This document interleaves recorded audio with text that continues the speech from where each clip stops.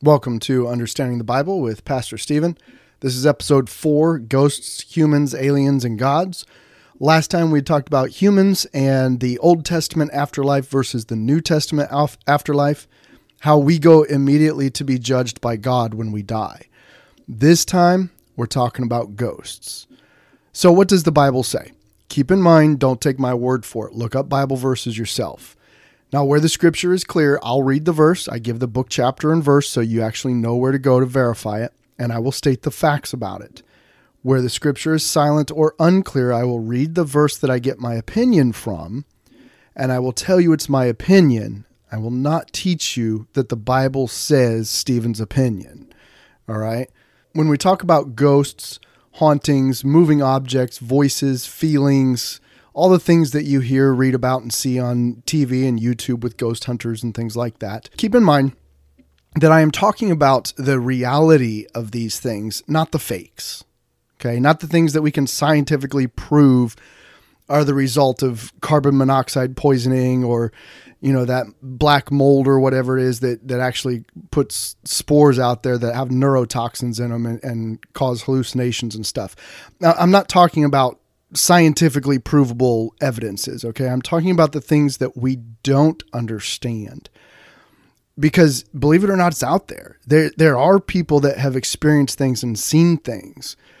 And I'll tell you one personal story about mine as well here in a little bit. But that's what we're going to talk about here. We're not talking about the fakes or the scammers or the scientifically provable whatever, okay? So, this episode is brought to you by Visit Williamsburg. In Williamsburg, Virginia, there's never too much of a good thing. Whether you're a foodie, a golfer, a history buff, a shopaholic, an outdoor enthusiast, or a thrill seeker, you'll find what you came for here and more. So ask yourself, what is it you want? Discover Williamsburg and plan your trip at visitwilliamsburg.com. Here we go. First thing we're going to talk about is poltergeists. That's a ghost or other supernatural being that's supposedly responsible for physical disturbances like loud noises or objects thrown around. It comes from the German word that actually means to make a disturbance. So clinking chains, objects thrown, doors opening and closing, floating objects, etc. Well, there's no notable instances in the Bible that I'm aware of these things, except for one in Daniel 5, verse 1 through 6. And this says, Belshazzar the king made a great feast. Then they brought the golden vessels that were taken out of the temple of the house of God. And then verse 4, they drank wine and praised the gods of gold and silver and brass and iron and wood and stone. So they took God's temple objects and basically worshipped false gods with those things. Verse 5, in the same hour came forth fingers of a man's hand and wrote over against the candlestick upon the plaster of the wall of the king's palace. And the king saw the part of the hand that wrote. Then the king's countenance was changed, and his thoughts troubled him, so that the joints of his loins were loosed. Basically, he peed himself, and his knees smote one against another. Now, I couldn't find any other instances other than that one of like a disembodied hand or some ghostly thing happening, okay, in the Bible. It's not to say that it doesn't happen, just that God didn't find it significant enough to tell us about those things. And keep in mind, this hand actually came from God. And it wrote a prophecy there. So check it out in Daniel 5 if you're interested in it. But in my opinion, the fact that there's no other instances in the Bible of this type of thing, it means one of two things. Either poltergeists do not exist as anything different than what God has already told us about. God himself, angels or demons or humans or animals that, all those things can make noises and drag objects, right? So you could have a raccoon in your attic dragging a chain and you think it's a ghost. There are other explanations for these things in the Bible, and we'll get into that about the angels and demons.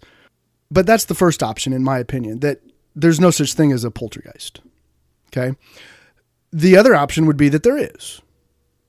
And because the Bible doesn't talk about it, it's because it's insignificant to our life and should not change our belief in God in any way. For instance, microscopic amoebas are not mentioned in the Bible, but they're real. Science has proven them. We've discovered recently their existence, right, in human history.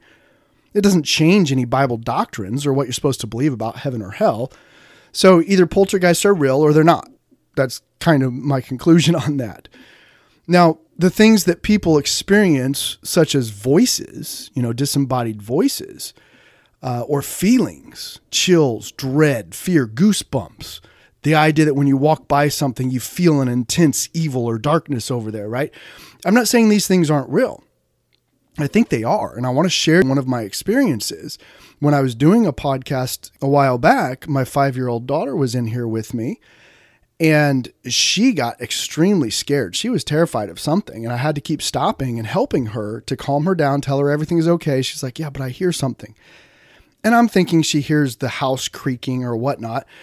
And so I just explained to her that noises happen and it's okay. There's nothing here, and I'm starting to get annoyed at her fear for no reason, right? Because I don't hear anything. And then she tells me, no, Daddy, I heard a voice. Well, now there's either one of two things. Either my daughter is crazy and she's making things up, right? But her terror and the look on her face made it clear to me that she actually thought she heard this. Okay. So that means there's something in the house or somebody in the house, is my opinion.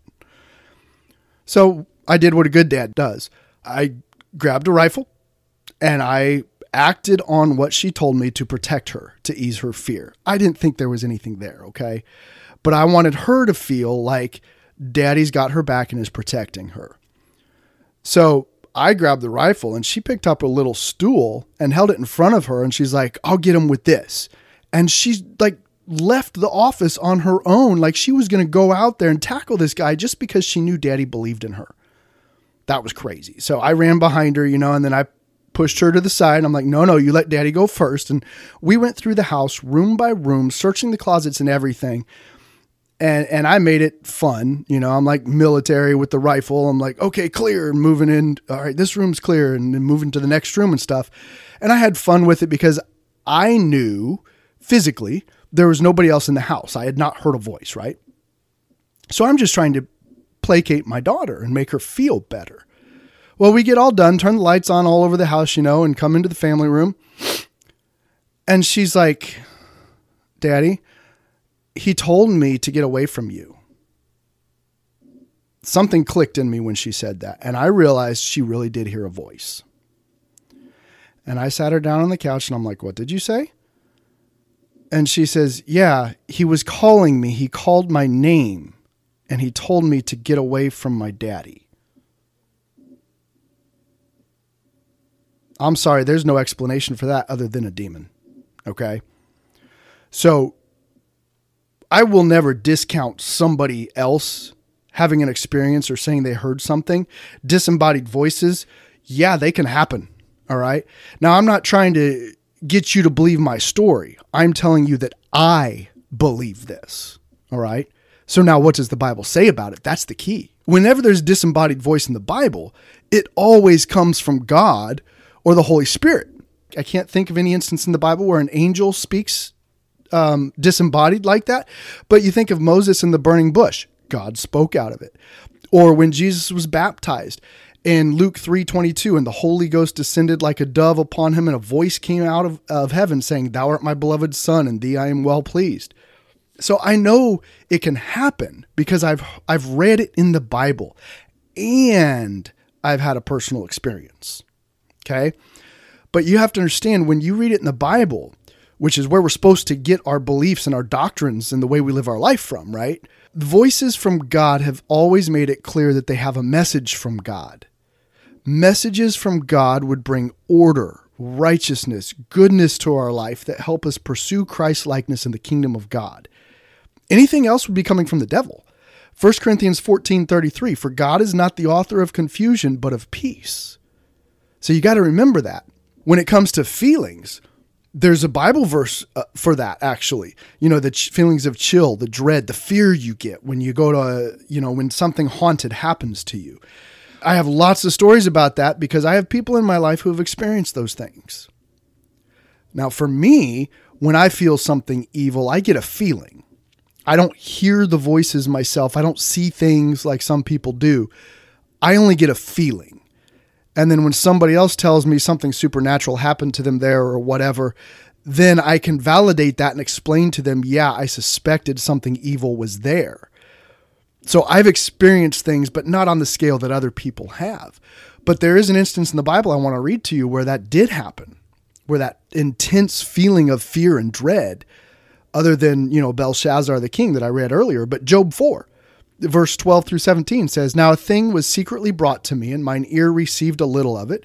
In thoughts from the visions of the night, when deep sleep falleth on men, fear came upon me, and trembling, which made all my bones to shake." Now this was Eliphaz, the first friend of Job that spoke to him after the disasters struck. Verse 15, "Then a spirit passed before my face. The hair of my flesh stood up. It stood still, but I could not discern the form thereof. An image was before mine eyes." So there was a ghostly apparition. He could not discern what it was.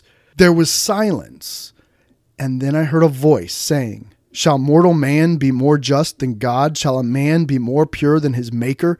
My point is, this guy in the Bible had a spirit enter a room, caused his hair to stand up. It made him scared so that his bones shook. He was terrorized or terrified. Knowing the story of Job, this appears to be a demon sent by Satan specifically to harm Job. And here's why. God told Satan to test his servant Job, who loved God and did righteously. Satan attacked Job using people, armies, weather, and even his own friends and his wife. This was the first friend, Eliphaz the Temanite, and his story is to Job that only those who deserve it suffer. And apparently he got this from chapter 4 from a spirit that told him that. Well, this goes against all the other biblical teachings. Read Romans 5, 3 and 4, 2 Corinthians 1, 3 through 11, Psalm 34, 19, 1 Peter 3, 14, Jesus himself saying that you will be persecuted for my sake. So Satan sending one of his demons or spirits to appear as a ghost to this man and convince him of this falsehood that only bad people have bad things happen to them. Well, that makes sense. It's a demon, right? It was clearly a spirit is what the Bible says. So what spirit was it? Well, my conclusion, my opinion is it's a demon. It's one of Satan's spirits. So what you have to understand is these feelings, these terror things that people feel and describe in those Bible stories I've read to you are natural when you encounter a demon. An angel. Look at Luke 2, verse 8 and 9, when the angels came to celebrate Jesus Christ being born. And there were in the same country shepherds abiding in the field, keeping watch over their flock by night. And lo, the angel of the Lord came upon them, and the glory of the Lord shone round about them, and they were sore afraid. Well, demons are angels. We know that from Revelation, and Jesus himself saying in Matthew 25, verse 41, "Then shall he say unto them on the left hand, Depart from me, you cursed, into everlasting fire, prepared for the devil." And who? And his angels. The devil's angels used to serve God in heaven. They chose to follow the devil, and they are what we call demons or spirits. That's clear throughout Scripture. So I have experienced scary feelings, and I'm sure many people that you know have, or you yourself have seen something or felt terrorized when something happened in the middle of the night, right? It's impossible to discount somebody's feelings. You can't tell someone, you didn't feel that way. Well, they did. But you have to understand that feelings can be manipulated, and feelings do not prove anything and does not change the facts of what happened. It does not change truth just because somebody feels differently about it. Remember, experiencing feelings does not tell us what is in the place. It doesn't prove whether that's a ghost, a demon, or an angel. Ultimately, forming our beliefs based off of experiences or feelings is not the right thing to do.